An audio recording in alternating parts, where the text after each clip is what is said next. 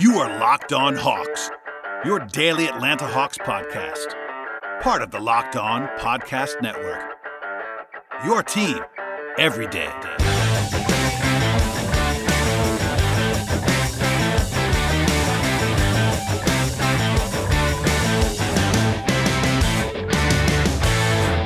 Hello, friends. Welcome to episode 689 of the Locked On Hawks podcast. I am your host, Brad Rowland. It is Friday afternoon-ish, maybe even closer to the evening as I record this, but it's before Hawks Celtics on Friday. And if you are listening to this now, you might know, but you certainly will now, that this is actually going to be sort of a two-parter on this fine Friday evening. I normally would record after the Hawks game, and I will do that afterwards, but it's going to be on a separate podcast because there's just too much to jam into one show, and I have a little bit of a window here before tip-off to record this podcast because there was news made, at least marginal news. I'm not sure news qualifies here, but it's definitely a massive rumor to address, and that is centering on the center position for the Hawks. First things first, early in the day on Friday, Shams Charania of The Athletic reported that the Hawks are, quote, targeting center help and a backup point guard, end quote, in advance of the trade deadline. No huge surprise there, obviously. Center has been a topic of conversation for quite some time now. I would certainly point out that Alex Len has been playing very, very well in the last 20-plus games or so, but still, long-term, he probably isn't going to be the answer as a starting center. And, of course, the other guys, Damian Jones, Bruno Fernando, have been struggling, and center's been a weak spot all season long for the Hawks, so no big surprise there. And then backup point guard, of course, is an issue, has been an issue the entire time. Even before the season started, we talked at length on this podcast and other places that I wrote and on Twitter, etc., that it didn't make much sense to me that they went without a backup point guard. That never worked.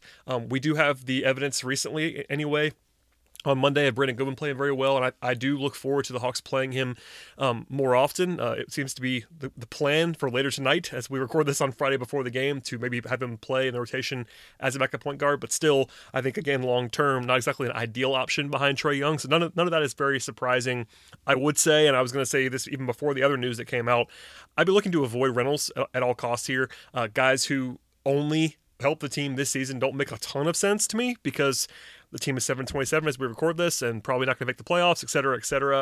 And I think everything needs to be future-facing for this Hawks team. But as that is sort of the stage setter now, I was going to mention that on a podcast regardless, but that sort of bridges the gap into the big sort of semi-bombshell drop on Friday afternoon from Adrian Wojnarowski, who reported that the Hawks and the Detroit Pistons, quote, have been engaged in talks, end quote, about Andre Drummond, but Detroit is also talking to other teams about him, which is definitely worth pointing out here. Later, Wojnarowski reported that there is an increasing belief that Drummond will be traded before the deadline. The Pistons, at this moment, as we're recording here, are 12-23, and obviously not going anywhere right now. Blake Griffin looks to be a sort of a shell of himself right now, and Detroit's been hovering around the 8th spot the last couple of seasons, but even if they are able to make a run here, Drummond is an expiring contract, which is very interesting to note. That's kind of the centerpiece of the whole thing here, and we'll talk about the contract here in a second. I will say multiple Pistons beat writers have said, just as Wojnarowski did, that there's absolutely nothing imminent right now on this trade front. That makes sense given the timeline of where we are right now. It's still about a month plus before the deadline actually arrives, so there's no real urgency here if you're the Pistons. Also feels like Detroit could be attempting to set up a market for Andre Drummond because, as we're going to talk about here in a second, he has a player option, but it's probably going to be declined by all accounts here. Not a definite. If he gets injured or something like that, he could pick it up, certainly, and it's good to have for Andre Drummond. If you're his agent, you want that option lingering out there, but the assumption in the league right now is certainly that Drummond will opt out of that and hit the market. Vinny Goodwill of Yahoo Sports reported that the Boston Celtics, Dallas Mavericks, and Toronto Raptors are potential teams who have been talking to the Pistons, so it's not only the Hawks.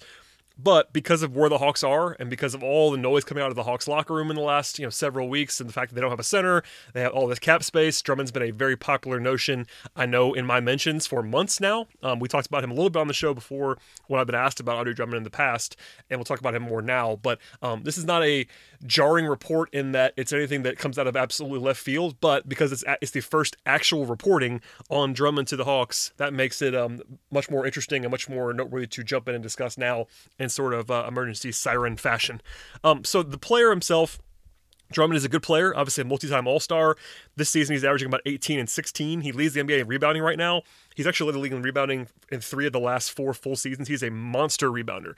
That is the one thing that we absolutely know about Andre Drummond, is that he is a fantastic rebounder, and the Hawks have been terrible rebounding this season. Part of that's John Collins, but part of that is the fact that Drummond, is just awesome, so he would obviously help that pretty quickly if he arrived in Atlanta. Offensively, it's more of a mixed bag. He's certainly been able to be prolific as a scorer in some respects. Nothing ever fantastic. Never averaged 20 points a game. He's certainly not an offensive creator. He has a little bit of high post game as a short roll man. As a roll man in terms of pick and roll scoring has not been his forte in his career so far.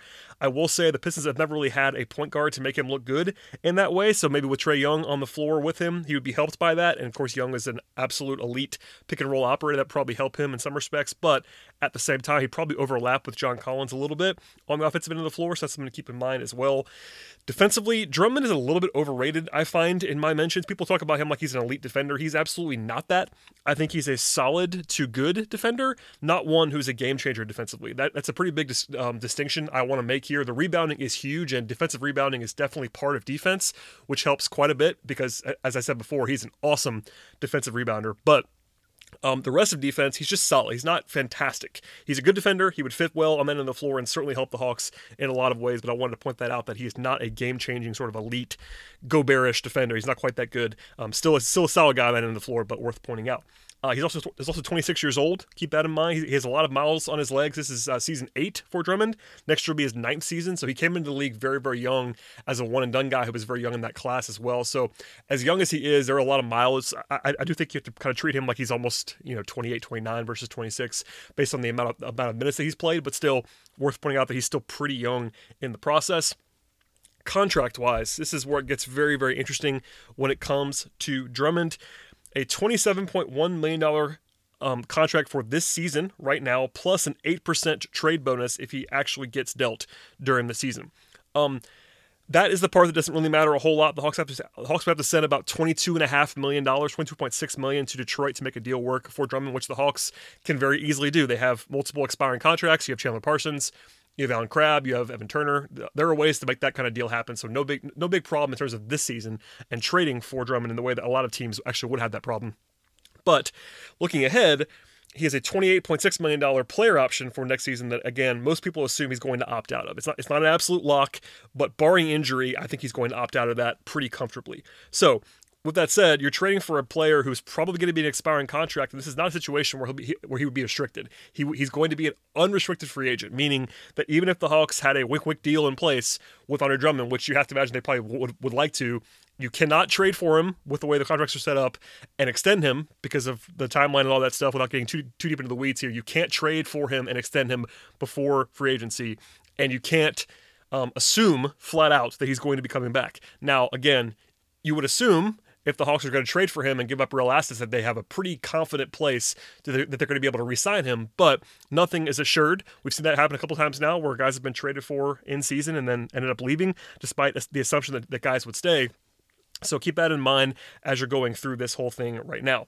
But again, a poor free agent class. I think he's one of the 5 biggest names on the market pretty clearly this summer, which definitely matters. And the Hawks are going to have a ton of cap space. He had already been a name associated with the Hawks by a lot of different people as a free agent target after he opted out with Detroit. That would still be the case here. But again, the Hawks would have his bird rights if they traded for him, which definitely matters. If you want to sign a player, having bird rights certainly matters.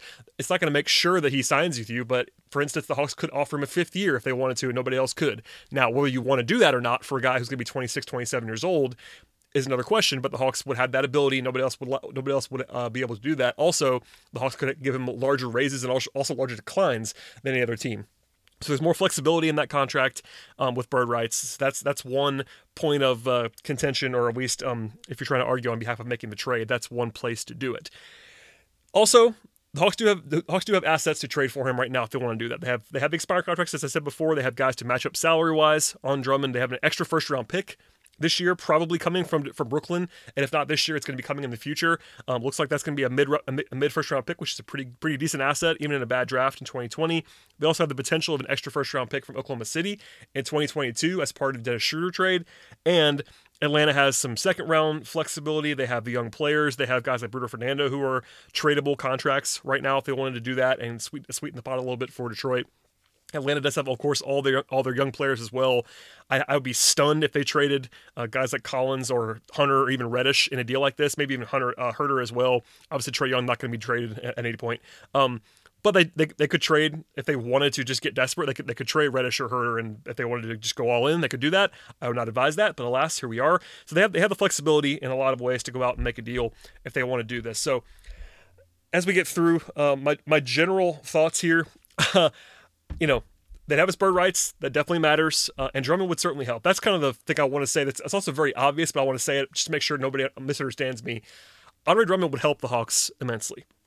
Now, this season, you could argue that you don't want the help that badly because this is a team that is going to be out of the playoffs most likely. I would say 90+% chance they miss the playoffs at this point in time, given how bad the start has been. And if you trade for Drummond now, he would certainly help you. He would help everyone probably be a little bit happier. He would get you some wins, but there's an argument against that for the draft purposes. And again, even if you get a wink-wink deal with him, it's not going to be official. So there is always some risk here if you're trading for a guy who's going to opt out of his contract to be a free agent. Yes, you could sign him, but until that actually happens, there is some uncertainty with regard to that.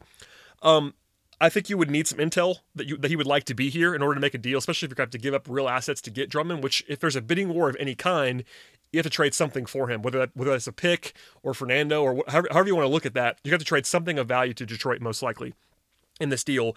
Chris Haynes did report today on Friday that he is friends with Trae Young and close friends with Trae Young, that could certainly help.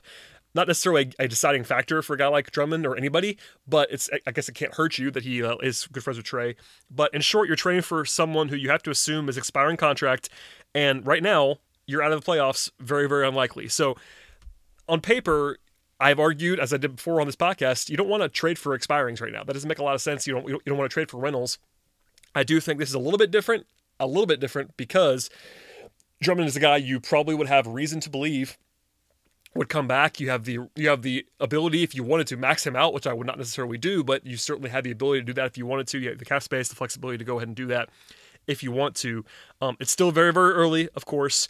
I do think that I push back on any deal that took a significant amount of assets to get Drummond because at the end of the day, you're trading for 1 year of Drummond, and it's this season. And this season for the Hawks is not the primary concern. So again, there are built-in advantages to getting him on your roster, but they're not overwhelmingly positive advantages. They're not huge game-changing advantages. Like if he was going to be a restricted free agent, that'd be a huge advantage. But he's not. He's going to be unrestricted regardless if he opts out, and that definitely matters here. And before I get this question posed to me, the Hawks could still sign him and still would be in a position to sign him if they did not trade for him. That's the argument. It's often made in baseball a lot, I find, in a sport that I cover. Why would you trade for a guy now if you can sign him in the summer? And I'm with you on that in some respects because Drummond, if he hits the market, if he wants to come to Atlanta that badly, he can sign a 4-year deal with the Hawks on July 1st if he'd like to do that. Without trading assets to go ahead and get him now. If you keep everybody in line, you have guys to, honestly, you could even potentially tell him to pick his free agent of his choice and pair up with a guy and still pay both those guys. There's some flexibility questions looking ahead, but there's an argument for that to be sure. The Hawks may not want to invest real capital to do that now when they can just kind of wait a few months and then sign him later on if they want to do that.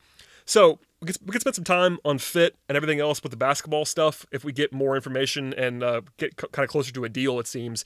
But for now, not a perfect fit, I would say, with Atlanta's core. It's not bad either, and they could certainly use a center, but I think Drummond's inability to shoot, his age, I think he overlaps a little bit with Collins. I'm not 100% sure that you want to give him like a massive kind of max deal for 4 years based on next season in year 9 for his contract. So there are some questions that we'll dive into later if we need to, but for now, also some team-building stuff that I wanted to point out as well. The Hawks will be cheap for now with Collins and Young not making any money, but once those guys get paid, which is coming sooner rather than later, how much do you want to be paying to a guy like Drummond at center? Most of the league is not trying to pay sub-elite centers $35 million a year, which he might command. Karl-Anthony Towns is something different. Jokic, something different. Joel Embiid, something different. But Drummond is 2 steps down from those guys. Like, is he a fringe all-star kind of guy? Yeah, he is. But he isn't a game-changer number 1 option. So there's an argument in this market to not be paying a center that kind of money if you're trying to win a championship. So all that stuff, keep all that stuff in mind. So, there's a lot going on here. It's still very early, and I want to say one more time here, this is not imminent by any means by all the reporting, and there are other teams involved here. The Hawks are a prominent option for Detroit if they want to trade him because of the obvious fit that Drummond would have on a team that does not have a center and has cap space and that wants to get better, et cetera, et cetera. But for now, we're kind of in a holding pattern. I wanted to talk about as much as I possibly could, which is why I broke this off into a second podcast on this day and get it to you as fast as I possibly could. But for now, I'm not over the moon about this. If you have to trade real assets to get Andre Drummond, that's important to point out.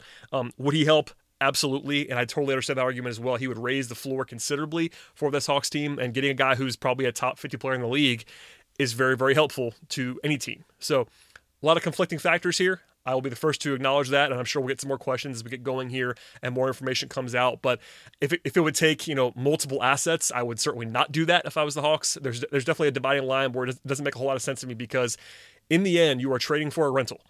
And it's a rental plus, probably is the way I would say that, because there are advantages, but nothing assured beyond this season, and that is a risky proposition for a team that is where the Hawks are in their rebuild.